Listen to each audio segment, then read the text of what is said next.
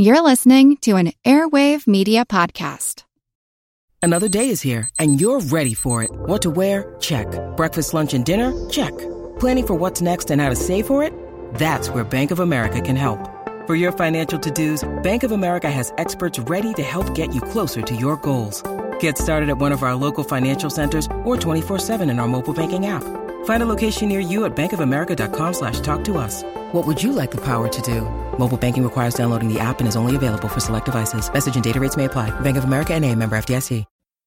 Thanks for subscribing to the Premium Podcast. You know, one of the things that I said that you would receive as part of that subscription is some bonus episodes. In the episode called Unfriending, which was on the letters between Jefferson and Adams, the correspondence that had been interrupted by the two of them being involved in various parties and factions and partisan politics, and then for a decade not writing each other, even though they had been good friends previously. It was the intervention, you'll remember, of their mutual friend Benjamin Rush, a doctor in Philadelphia and also one of the signers of the Declaration of Independence, who kept prying both people, Jefferson and Adams, to write each other. He had a great dream that these two signers would be reunited and coaxed him to write letters to Jefferson. To Jefferson, he said the same, and Jefferson wrote back that he had had a quarrel with several letters in 1804 with Abigail Adams, and that was the last contact that he had with the Adams family, and that the letters indicated that there might be some hostility. And he said, view these letters and see what you think. So that didn't get it going. And then it was the surprise visit of a Virginian who knew Thomas Jefferson to John Adams when he was visiting New England. And he heard John Adams make some positive comments about Thomas Jefferson. That was well received by Jefferson, and then some more prodding from Rush, and the two began writing again. It starts with John Adams writing to Jefferson, of course, and that is January 1st, 1812, the first letter. Dear Sir, as you are a friend to American manufacturers under proper restrictions, especially manufacturers of the domestic kind, I take the liberty of sending you by post a packet containing 2 pieces of homespun, lately produced in this quarter by one who was honored in his youth with some of your attention and much of your kindness. Adams in this letter is referring to his son, John Quincy Adams. All of my family, whom you formerly knew, are well. My daughter Smith is here and has successfully gone through a perilous and painful operation, which detains her here this winter from her husband and her family at Shenango, where one of the most gallant and skillful officers of our Revolution is probably destined to spend the rest of his days, not in the field of glory, but in the hard labors of husbandry. He's referring to Colonel William Stephen Smith, and his farm was in Lebanon in Madison County, New York, in the Shenango Valley. But actually, his political career would not end because he'd be elected a congressman from that state. I wish you, sir, many happy New Years, and that you may enter the next and many succeeding years with as animating prospects for the public as those at present before us. I am, sir, with a long and sincere esteem, your friend and servant, John Adams. And the response that Jefferson writes, this is going to be one of the few times that this happens in their correspondence between 1812 and 1826, but Jefferson's response is longer. Jefferson to Adams, January 21st, 1812. I thank you, sir, beforehand, for they have not yet arrived, for the specimens of homespun that you have been so kind as to forward me by post. I doubt not their excellence, knowing how far you are advanced in these things in your quarter. Here we do little in the fine way, but in a coarse and middling goods, a great deal. Every family in the country is a manufactory within itself, and is very generally able to make within itself all the stouter and middling stuffs for its own clothing and household use, We consider a sheep for every person in the family as sufficient to clothe it, in addition to the cotton, hemp, and flax, which we raise ourselves. For is to say, of company establishments we have none. We use little machinery. For fine stuff, we shall depend on your northern manufacturers. The spinning jenny and loom with the flying shuttle can be managed in a family, but nothing more complicated. The economy and thriftiness resulting from our own household manufactures are such that they will never again be laid aside, and nothing more salutary for us has ever happened than the British obstructions to our demands for their manufactures. Restore free intercourse when they will, their commerce with us will have totally changed its forms, and the articles we shall in the future want from them will not exceed their own compensation of our produce. So you have a couple things there in the beginning of his response to Adam's first letter. But the main thing to understand is that he's misunderstood the situation. He believes that the homespun that Adams has sent him is a piece of clothing, because that's what it would normally refer to. But Adams is being a little coy, and actually the homespun that he sent is several books by his son, John Quincy Adams, that he thinks Jefferson will find interesting. But nonetheless, Jefferson responds with a little bit about a salute to the American home and a little jab at the British. Why not? A letter from you calls up recollections very dear to my mind. It carries me back to the times when, beset with difficulties and dangers, we fellow laborers in the same cause, struggling for what is most valuable to man, his right. It carries back to me to the times when, beset with difficulties and dangers, we were fellow laborers in the same cause, struggling for what is most valuable to man, his right of self-government, laboring always at the same oar, with some wave ever ahead threatening to overwhelm us, and yet passing harmlessly under our bark. We knew not how. We rode through the storm with heart and hand, and made a happy port. Still, we did not expect to be without rubs and difficulties. We've had them. First, the detention of our western posts, the coalition at Pilance, outlawing our commerce with France, and the British enforcement of the outlawry. He's referring to privateering. In your day, French depredations, in mine English, and the Berlin and Milan decrees, now the English orders of council and the piracies they authorize. When these shall be over, it will be the impressment of our seamen, or something else. And so we have gone on. We shall go on, puzzled and prospering beyond example in the history of man. And I do believe we shall continue to growl. I do believe we shall continue to grow, although he misspells it growl, to multiply and prosper until we exhibit an association powerful, wise, and happy beyond what has yet been seen by men. As for France and England, with all of their preeminence in science, the one is a den of robbers, the other of pirates. And if science produces no better fruits than tyranny, murder, and destitution of national morality, I would rather wish our country to be ignorant, honest, and esteemable as our neighboring savages are. But whither is this leading me? Into politics, of which I have taken final leave.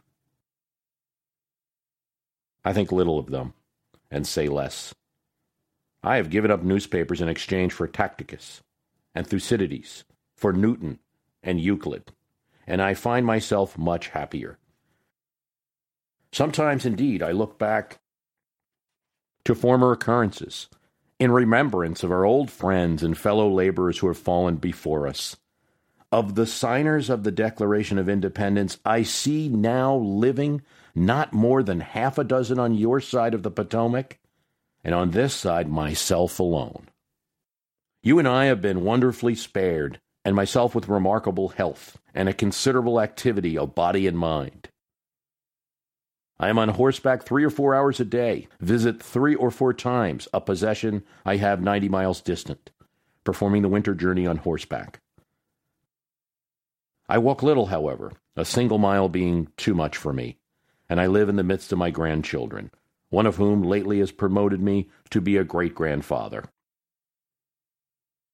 I have heard with pleasure that you also retain good health, and a greater power of exercise in walking than I do. But I would rather have heard this from yourself, and that, writing a letter like mine full of egotisms and details of your health, your habits, occupation, and enjoyments, I should have the pleasure of knowing that, in the race of life, you do not keep, in its physical decline, the same distance ahead of me which you have done in political honors and achievements. No circumstances could have lessened the interest I feel in these particulars respecting yourself. None have suspended, for one moment, my sincere esteem for you. And now I salute you with unchanged affections and respect. Thomas Jefferson.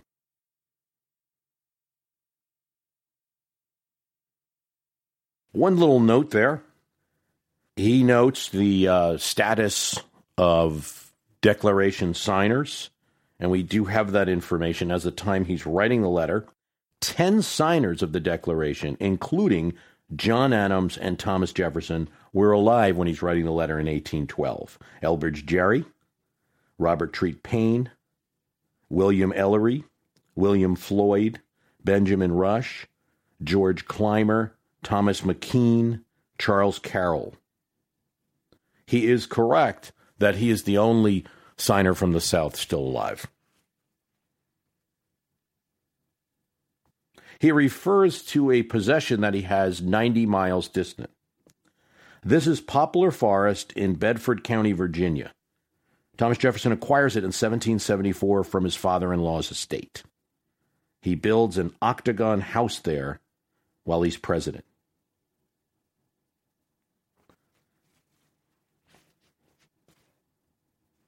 Now, the next letter, and this is a rare event in their correspondence as well, to get a double letter from Jefferson. But he's going to write another letter 2 days later on January 23rd, and there's a reason for it, because a package has arrived. Jefferson to Adams. The messenger who carried my letter of yesterday to the post office brought me thence, on his return, the 2 pieces of homespun which had been separated by the way from your letter of January 1st. A little more sagacity of conjecture in me as to their appellation would have saved you the trouble of reading a long dissertation on the state of real homespun in our quarter. The fact stated, however, will not be unacceptable to you, and the less when it is considered as a specimen only of the general state of our whole country and its advance towards an independence of foreign supplies for the necessary manufactures. And now he turns to the books that now he's discovered Adams has have enclosed in his first letter, but arrived a few days later. Some extracts from the volumes, which I had seen in the public papers, had prepared me to receive them with favorable expectations. These have not been disappointed, for I have already penetrated so far into them as to see that they are a mind of learning and taste, and a proof that the author of the positive reviews of Ames and Pickering excels in more than one character of writing. The thanks, therefore, which I had rendered by anticipation only in my letter, I reiterate in this postscript, on the knowledge of their high merit, and avail myself of the occasion it furnishes of repeating the assurances of my sincere friendship and respect. Thomas Jefferson. February 3rd, Adams writes back. Sitting at my fireside with my daughter Smith on the 1st of February, my servant brought me a bundle of letters and newspapers from the post office in this town. One of the first letters that struck my eye had the postmark of Milton, 23rd January 1812. Milton is the next town to Quincy, and the post office is but 3 miles from my house. How could the letter be so long in coming 3 miles? Reading the superscription, I instantly handed the letter to Miss Smith. Is that not Mr. Jefferson's hand? Looking attentively at it, she answered, "It is very like it." How is it possible a letter from Mr. Jefferson could get to the Milton post office? Opening the letter, I found it, indeed, from Monticello, in the hand and with the signature of Mr. Jefferson. But this did not much diminish my surprise. How is it possible that a letter can come from Mr. Jefferson to me in 7 or 8 days? I had no expectation of an answer. Thinking the distance so great and the road so embarrassed under 2 and 3 months, maybe. This history would not be worth recording, but for the discovery it made of a fact very pleasing to me, that the communication between us is much easier, surer, and maybe more frequent than I had ever believed or suspected to be possible.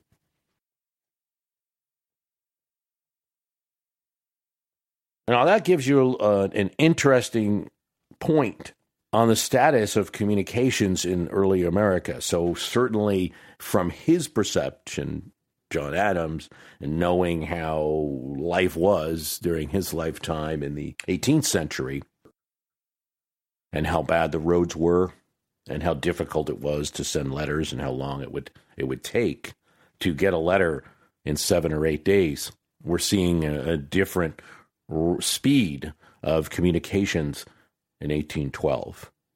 Now, suspect it's hurried a bit because of the name who's on the envelope, but nonetheless, you're definitely seeing something there. The material of the samples of American manufacture which I have sent to you is not wool or nor cotton, nor silk, nor flax, nor hemp, nor iron, nor wood. They were spun from the brain of John Quincy Adams and consist in 2 volumes of his lectures on rhetoric and oratory, delivered when he was a professor of that science in our University of Cambridge. A relation of mine, a first cousin of my ever-honored, beloved and revered mother, Nicholas Boylston, a rich merchant of Boston, bequeathed by his will a donation for establishing a professorship. And John Quincy Adams, having in his veins so much of the blood of the founder, was most earnestly solicited to become the first professor. The volumes I sent you are the fruit of his labor during the short time he held that office. But it ought to be remembered that he attended his duty as a senator of the United States during the same period. It is with some anxiety submitted to your judgment. Now, you can see from that paragraph that he hasn't yet received the letter of the 23rd from Jefferson, where Jefferson acknowledges that, I see it's not clothing, it's books. So, nonetheless, he's going to respond to what Jefferson said. Your account of the flourishing state of manufactures and families in your part of the country is highly delightful to me. I wish the spirit may spread and prevail through the Union. Within my memory, we were much in the same way in New England, but in later times we have run a gadding abroad too much to seek for eatables, drinkables, and wearables. Your life and mine for almost a half-century have been nearly all of a piece, resembling in the whole in mine the Gulf Stream, chased by 3 British frigates in a hurricane from the northeast, and a hideous tempest of thunder and lightning, which cracked out our mainmast, struck 23 men on deck, wounded 4 and killed 1. I do not remember that my feelings during those 3 days were very different from what they have been for 50 years. What an exchange you have made of newspapers for Newton, rising from the lower deep of the lowest deep of dullness and bathos to the contemplation of heaven and the heavens of heavens. Oh, that I had devoted to Newton and his fellows that time which I fear has been wasted on Plato and Aristotle, Bacon, Delome, Harrington, Sidney, Hobbes, with 20 others upon subjects which mankind is determined never to understand.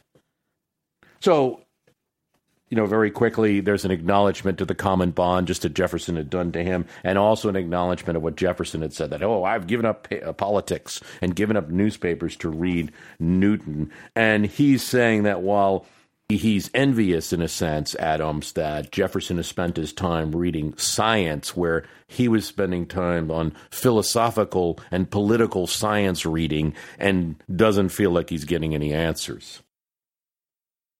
The Union is still to me an object of as much anxiety as ever independence was. To this I have sacrificed my popularity in New England, And yet, what treatment do I still receive from the Randolphs and the Sheffys of Virginia? By the way, are these not Eastern Shore men? I have read Thucydides and Tacitus so often that at such distant periods of my life that elegant, profound, and enchanting as is their style, I am weary of them. When I read them, I seem to only be reading the history of my own times and my own life. I am heartily weary of both, i.e. of recollecting the history of both, for I'm not weary of living.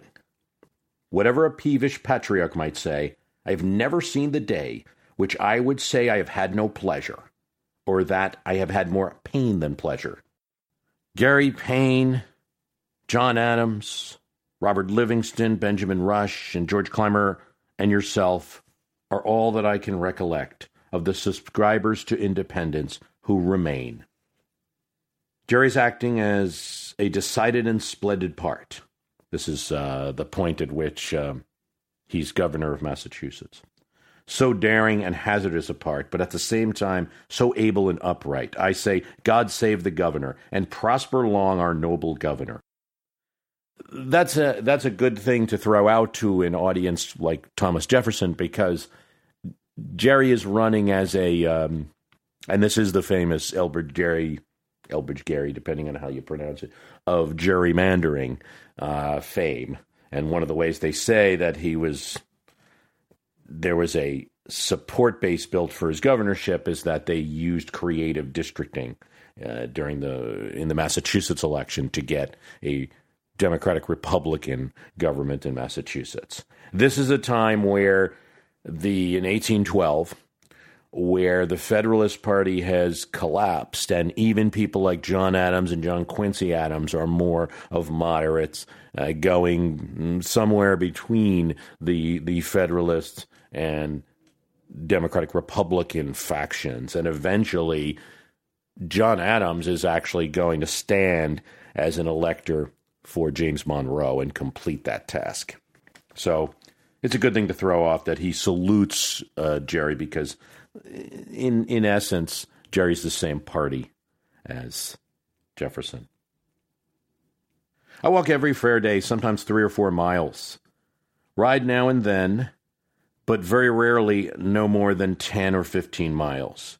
But I have a complaint that nothing but the ground can cure, and that is the palsy, a kind of paralytic affection of the nerves, which makes my hands tremble and renders it difficult to write at all, and impossible to write well. I have the start of you in age by at least 10 years, but you are advanced to the rank of a great-grandfather before me. Of 13 grandchildren, I have 2, William and John Smith, 3 girls, Carolyn Smith, Susanna, and Abigail Adams, who might have made me great-grandchildren enough. But they are not likely to employ their talents very soon. They are all good boys and girls, however, and are the solace of my age. I cordially reciprocate your professions of esteem and respect. Madam joins and sends her kind regards to your daughter and your grandchildren as well as yourself. John Adams. With a postscript. I forgot to remark your preference to savage over civilized life. I have something to say upon the subject. If I am in error, can you set me right? But by all I know of one or the other, I would rather be the poorest man in France or England, with sound health of body and mind, than the proudest king, sachem, or warrior of any tribe of savages in America. So an interesting letter, and they actually are going to have a series of letters where they discuss the Indian people and where they came from, where we think they came from, and some of the crazy ideas out there that the Indian tribes are actually related to the Jewish people, which they don't take seriously but do discuss. And they'll converse a bit about this topic among many others. But it does get them a bit away from politics. When you need mealtime inspiration, it's worth shopping Kroger, where you'll find over 30,000 mouth-watering choices that excite your inner foodie. And no matter what tasty choice you make, you'll enjoy our everyday low prices, plus extra ways to save, like digital coupons worth over $600 each week. You can also save up to $1 off per gallon at the pump with fuel points. More savings and more inspiring flavors make shopping Kroger worth it every time. Kroger, fresh for everyone. Fuel restrictions apply. Want to learn how you can make smarter decisions with your money? Well, I've got the podcast for you. I'm Sean Piles, and I host NerdWallet's Smart Money Podcast. On our show, we help listeners like you make the most of your finances. I sit down with NerdWallet's team of nerds, personal finance experts in credit cards, banking, investing, and more. We answer your real-world money questions and break down the latest personal finance news. The nerds will give you the clarity you need by cutting through the clutter and misinformation in today's world of personal finance. We don't promote get-rich-quick schemes or hype unrealistic side hustles. Instead, we offer practical knowledge that you can apply in your everyday life. You'll learn about strategies to help you build your wealth, invest wisely, shop for financial products, and plan for major life events. And you'll walk away with the confidence you need to ensure that your money is always working as hard as you are. So turn to the nerds to answer your real-world money questions and get insights that can help you make the smartest financial decisions for your life. Listen to NerdWallet's Smart Money Podcast wherever you get your podcasts. And here's what Jefferson writes back to Adams. I have it now in my power to send you a piece of homespun. In return for that, I received from you, not of the fine texture or delicate character of yours, to drop our metaphor, filled as that was with the display of imagination which constitutes excellence in letters, but a more sober, dry, and formal piece of logic. Honari res ipsa negat, he writes, which in Latin is, the subject itself refuses to be embellished. Yet you may have enough left of your old taste for our law reading to cast an eye over some of the questions it discusses. At any rate, it is the offering of esteem and friendship. What he sends him is the proceeding of the government of the United States in maintaining the public right to the beach of the Mississippi adjacent New Orleans against the intrusion of Edward Livingston, prepared for the use of counsel by Thomas Jefferson. Livingston had acquired lands in New Orleans as payment for legal fees, but he was dispossessed of them by the United States as sovereign of the soil. He brought action in the federal court in New Orleans to recover damages without success. And these were Jefferson's legal instructions to his lawyer that helped win the case for the government. Jefferson continues, you wish to know something of the Richmond and Wabash prophets. Of Nimrod Hughes I have never before heard. Christopher McPherson I have known for 20 years. Now, in between, Adams has sent another letter and asked him about some specific Indians in an addendum to his postscript of the last letter. The Wabash prophet is a very different character, more rogue than fool, if to be a rogue is not the greatest of all follies. He arose to notice while I was in the administration and became a course of proper subject of inquiry for me. The inquiry was made with diligence. His declared object was the reformation of his red brethren and their return to their pristine manner of living. He pretended to be in constant communication with the Great Spirit, and that he was instructed by them to make known the Indians that they were created by him distinct from the whites of different natures for different purposes and placed under different circumstances, adapt to their nature and destinies, that they must return from all the ways of the whites to the habits and opinions of their forefathers, that they must not eat the flesh of hogs, of bullocks, of sheep, the deer and buffalo having been created for their food. They must not make bread of wheat, but of Indian corn. They must not wear linen or woolen, but dress like their fathers in the skins and furs of wild animals. I concluded from all this that he was a visionary, enveloped in the clouds of their antiquities, and vainly endeavoring to lead back his brethren to the fancies beatitudes of their golden age. I thought there was little danger in his making many proselytes from the habits and comforts that they learned from the whites of the hardships and privations of savagism. So it did no harm if he did. We let him go, therefore unmolested. But his followers increased, till the English thought him worth corruption and found him corruptible.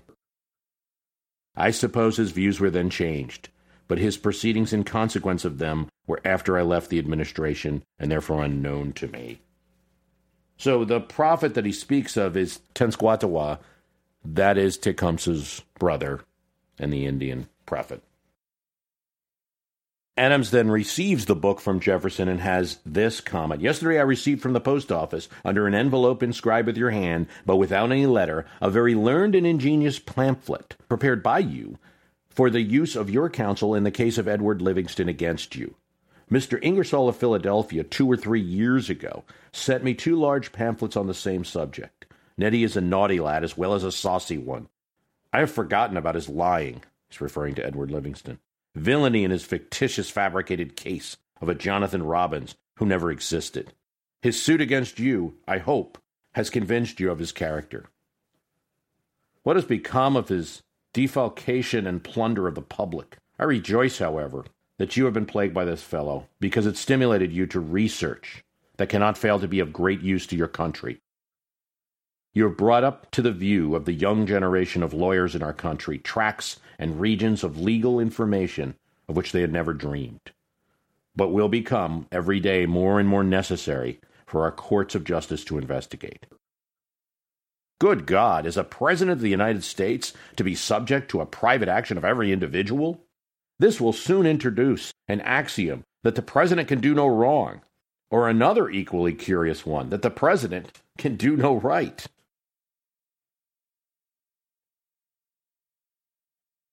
Now, Adams then writes another letter before Jefferson gets back to him, and he also starts to mention some of the events of 1812 that are starting to go on. The embargo and the vote against any augmentation of the Navy, more than the taxes and threats or prospect of war, have raised a storm in Massachusetts and New York, which has hurled Gerry out of office and electrified and revolutionized all the subsequent elections. How far the hurricane or earthquake shall extend, I know not. But if it should not essentially hazard Mr. Madison's election, I fear it will not embarrass or paralyze his administration. Madison is running for re-election in 1812, and there'll be an electoral college vote at the end of the year. In one of your letters, you mention the confused traditions of Indian antiquities. Is there any book that pretends to give any account of these traditions? Or how can we acquire any idea of them? Have they any order of priesthood among them, like the Druids, the Bards, or the minstrels of the Celtic nations, etc.? And Jefferson writes back to Adams, now it's June of 1812. You ask if there is any book that pretends to give any account of the traditions of Indians, or how one can acquire of them. Some scanty accounts of their traditions, but fuller of their customs and characters, are given us most by the early travelers among them. These, you know, are chiefly French, and Adair and Englishmen have written on this subject. But unluckily, Laftu, one of these writers, had in his head a preconceived theory on the mythology, manners, and institutions of government of the ancient nations of Europe, Asia, and Africa, and seems to have entered on those of America only to fit them in the same frame, and to draw them in a confirmation of his general theory. He keeps a perpetual parallel in all his articles between the Indians of America and the Antians of other quarters of the globe. He selects, therefore, all the facts and adopts all the falsehoods with favor his theory.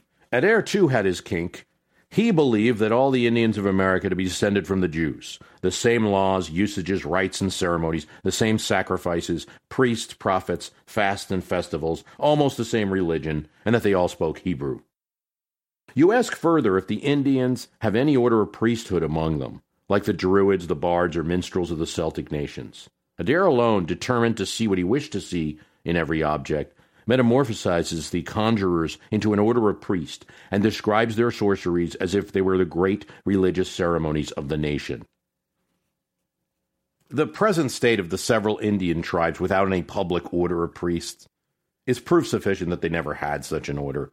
Their steady habits permit no innovations, not even those which the progress of science offers to increase their comforts, enlarge their understanding, and improve the morality of mankind. Indeed, so little an idea they have of a regular order of priests that they mistake ours for their conjurers and call them by that name.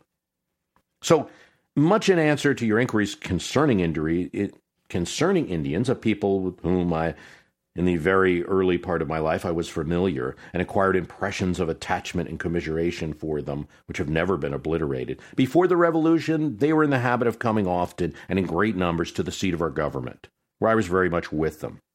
I knew the great warrior and orator of the Cherokees. He was always the guest of my father on his journeys to and from Williamsburg.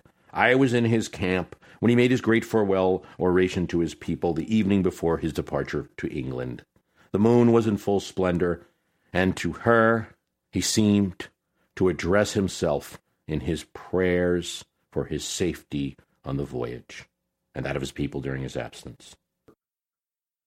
His sounding voice, distinct articulation, animated action, and the solemn silence of his people at their several fires filled me with awe and veneration, although I did not understand a word he uttered. The nation, consisting now of about 2,000 warriors, and the Creeks of about 3,000, are far advanced in civilization. They have good cabins, enclosed fields, large herds of cattle and hogs, spin and weave their own clothes and cotton, have smiths and other of the most necessary tradesmen, write and read, and are on the increase in numbers. And a branch of the Cherokees is now instituting a regular representative government. Some other tribes were advocating the same line. Of those who have made any progress, English seductions will have no effect, but the backward will yield and be thrown farther aback. These will relapse into barbarism and misery, lose numbers by war and want, and we shall be obliged to drive them with the beasts of the forest into the stony mountains. They will be conquered, however, in Canada. The possession of that country secures our women and children forever from the tomahawk and scalping knife, by removing those who excite them. And for this possession, orders, I presume, are being issued by this time, taking for granted that the doors of Congress will reopen with a declaration of war, that this may end in indemnity for the past, security for the future, and complete emancipation from Anglomany, Gallomany, and all the manias of demoralized Europe, and that you may live in health and happiness to see all this, is the sincere prayer of yours affectionately, Thomas Jefferson. Now, I do think it's interesting because when they began the correspondence, he was saying he's not involved in politics, and maybe he's not interested in personal politics, but here he is really showing that he's in support of war, and this is as the War of 1812 is starting, and it's going, and that declaration of war will be voted in Congress. And Jefferson puts himself in this letter to Adams as very much a supporter of the invasion of Canada, which he and I believe a lot of people at the time thought would be an easy task. It did not turn out to be so. By the time Adams writes back, in addition to discussing many thoughts about Indians, I have felt an interest in the Indians and a commiseration for them from my childhood. Various tribes were frequent visitors at my father's house at least 70 years ago. I have a distinct remembrance of their forms and figures. They were very aged, to the tallest and the stoutest Indians I have ever seen. The titles of king and priest and the names of Moses and Aaron were given to them, no doubt, by our Massachusetts divines and statesmen. There was a numerous family in this town whose wigwam was within a mile of this house. This family were frequently at my father's house, and I in my boyish rambles used to call them at their wigwam, where I never failed to be treated with whortleberries, blackberries, strawberries, or plums, peaches, etc., for they had planted a variety of fruit trees about them. But he also, in addition to talking about Indians and discussing whether there's a priesthood among them, it's 1812, so he says, "We now have war in earnest. I lament the spirit that appears about me, but I lament the cause that has given too much apology for it, the total neglect and absolute refusal of all maritime protection and defense." Here again, though Adams and Jefferson have sworn off politics, and they're not attacking each other over anything. In fact, in a future letter, Adams is going to salute Jefferson for having been one of the early proponents of a navy in the first administration. But they are discussing political policy issues. And here he says, "Money, mariners, and soldiers would be at the public service if only a few frigates would have been ordered to be built. Without this, our union will be a brittle china vase, a house of ice, or a palace of glass. I am, sir, with an affectionate respect, yours. So I think you see a little difference there in how the War of 1812 is going to go, and I think it comes from their different geography. Massachusetts is pointed towards the ocean.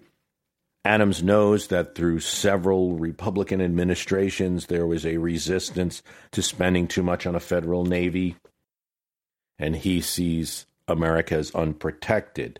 Jefferson in the state of Virginia, but somewhat back in the state of Virginia, is more pointed towards the mountains and the western lands and sees the taking of Canada as a solution to all of the problems that the British are causing, stirring up trouble among the Indians far from the border.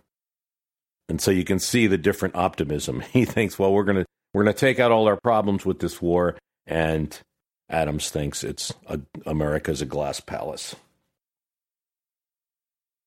With that, I'm going to skip to the next year, 1813. This is Adams to Jefferson.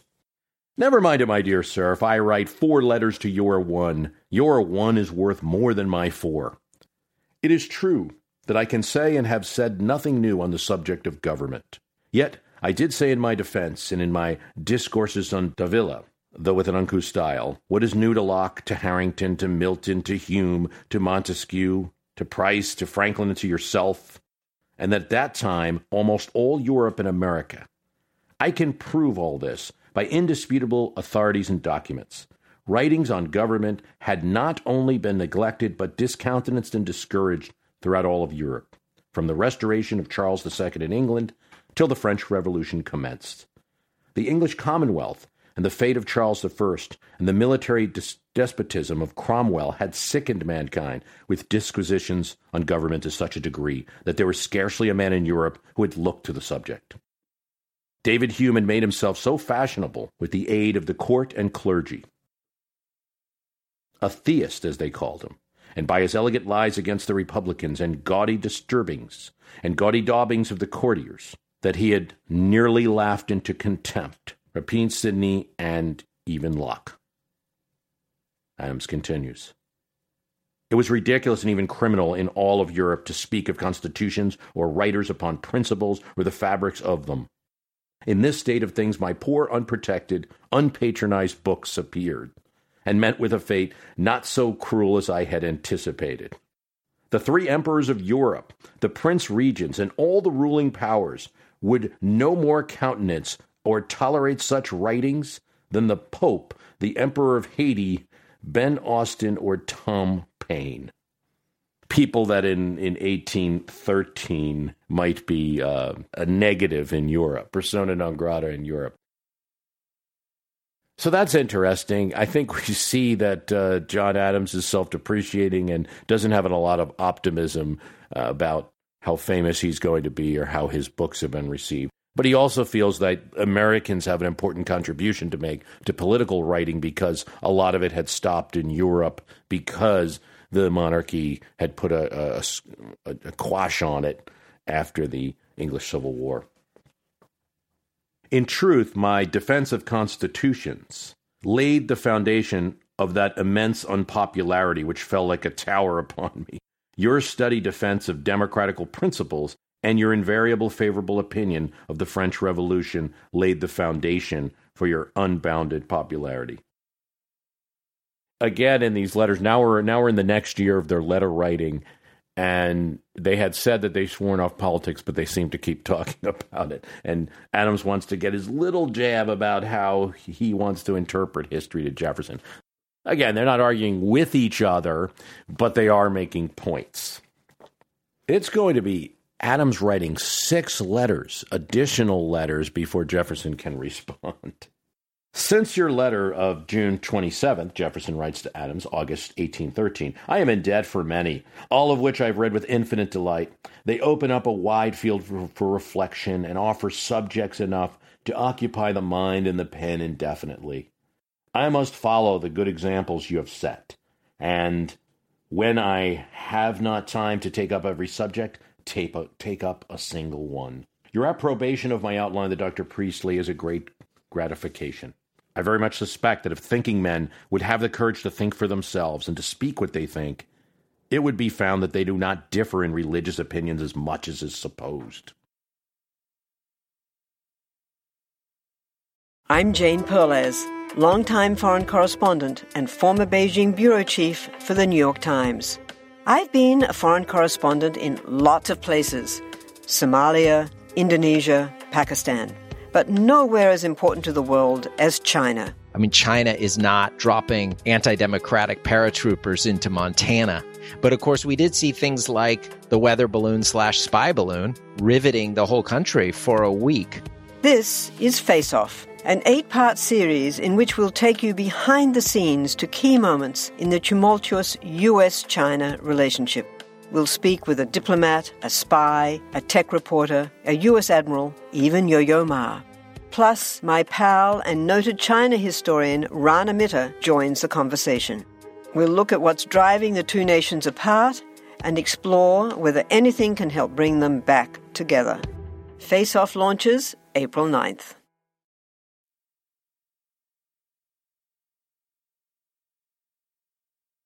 They have a number of discussions about religion over the course of 1813. Here's one letter from September, John Adams to Thomas Jefferson. It appears to me that the great principle of the Hebrews was the fear of God, that of the Gentiles, honor of the gods, that of Christian, the love of God. Could the quiveration of my nerves and the inflammation of my eyes be cured, and my age diminished by 20 or 30 years, I would attend you in these researches with infinitely more pleasure than I would reading about George IV, Napoleon, Alexander, or Madison. But only a few hours. A few moments remain for your old friend, John Adams. And he continues in another letter, now, is this not the essence of Christian devotion? Is not Christian piety? Is it not an acknowledgement of the existence of a supreme being, of his universal providence, of a righteous administration of the government and universe? What can Jews, Christians, or Mohammedans do more? Reference to Muslims. Priestley, the heroic Priestley, would have not dared to ask those questions, though he might have answered them consistently enough with the spirit of his system. In this manner are the most ancient Greek theologians rendered and transmitted to our youth by the Christians. For we are of your race, being only a copy of your voice. However many a mortal lives or creeps on the earth. I presume this is the phrase quoted by St. Paul when he says to the Athenians, one of your own poets have said, we are all his offspring, for in him we live and move and have our being, as certain also of our own poets have said, we are also his offspring. He goes on into many Greek thinkers and says, such a canvas is too broad for the age of 70, and especially of one whose chief occupations have been the practical business of life. We must leave it, therefore, to others, younger and more learned than we, to prepare this euthanasia for Platonic Christianity and its restoration to the primitive simplicity of its founder. An expression of your letter of September, that the human understanding is a revelation of its maker, gives the best solution that I believe can be given of the question, what did Socrates mean by his demon? He was too wise to believe and too honest to pretend that he had real and familiar converse with a superior and invisible being.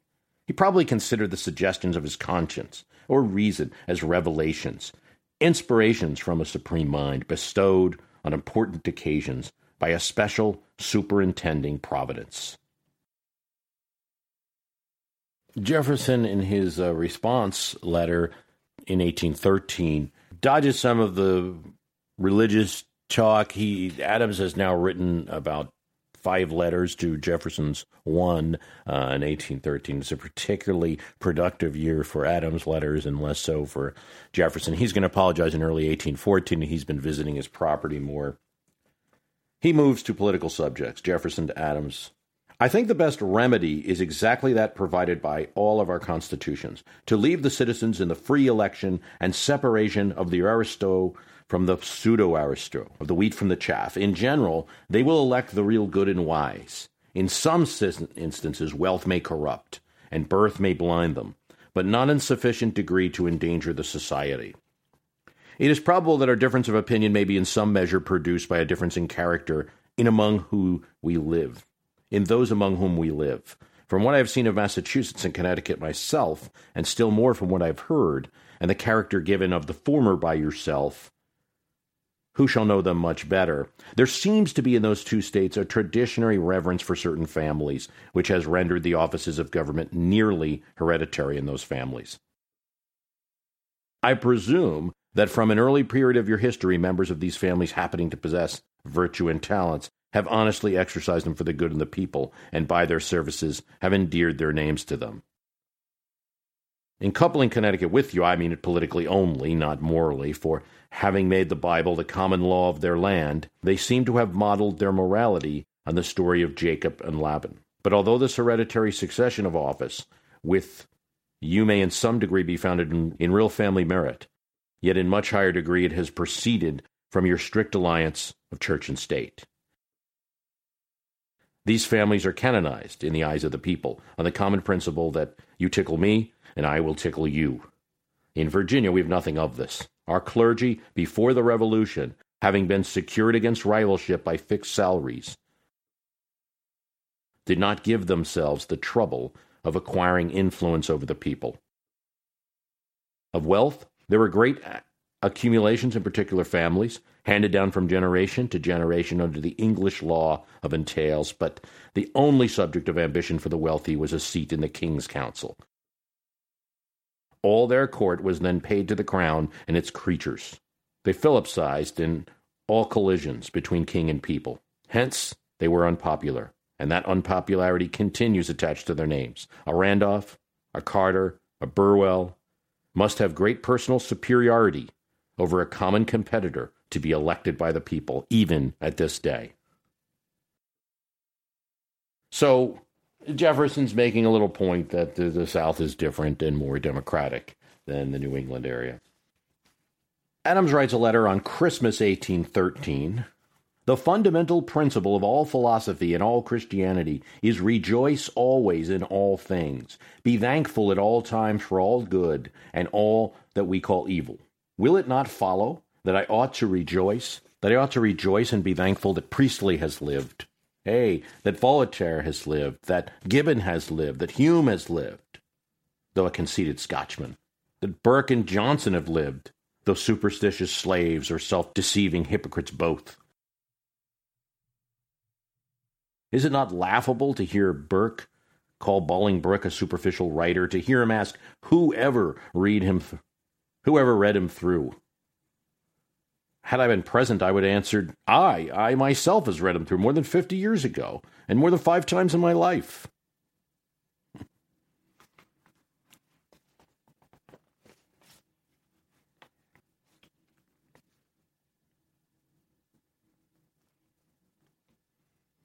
I am not weary of writing.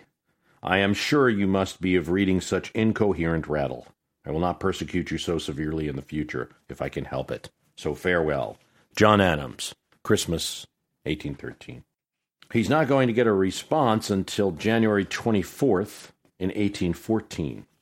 I do not remember the conversation between us, which you mention in yours of November 15th, on your proposition to vest in Congress the exclusive power of establishing banks. My opposition to it must have been grounded not on taking power from the states, but on leaving any vestige of it in existence, even in the hands of Congress, because it would only have been a change of the organ of abuse. I have ever been the enemy of banks, not of those discounting for cash, but of those foisting their own paper into circulation, thus banishing our cash. My zeal against those institutions was so warm and open at the establishment of the Bank of the United States that I was derided as a maniac by the tribe of bankmongers who were seeking to filch from the public their swindling and barren gains. But errors of that day cannot be recalled. The evils they have gendered are now upon us, and the question is, how are we to get out of them? Should we build an altar to the old paper money of the Revolution, which ruined individuals but saved the Republic, and burn on that all of the bank charters present and future, with their notes with them?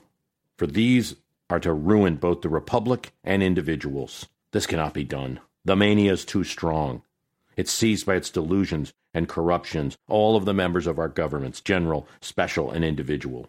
Our circulating paper of last year was estimated at $200 million. The new banks now petitioned for to the several legislatures are for about $60 million additional capital and, of course, $180 million of additional circulation, nearly doubling that of last year and raising the whole mass to near $400 million. I have been endeavoring to persuade a friend in our legislature to try and save the state from the general ruin by timely interference. But it will not be done. You might as well, with the sailors, whistle into the wind, as suggests precautions against having too much money. I think that's a good place to stop with that. We looked at some of the letters from 1812 and 1813. Their correspondence is going to continue to 1826. And I think the letters, as they continue, take on a very different character, and at different times they're discussing events of the day. You hear references through the 1813 letters of John Adams talking about armies in the snow, and he's talking about the War of 1812 and what's going on there. And you'll see more, and you'll see more of that talk, and eventually you'll see letters where they're more excited because there's been an armistice and what was considered by many Americans a victory. I'll continue with some of the Jefferson Adams letters. This is just a sample on the Premium Podcast. Thanks for your support.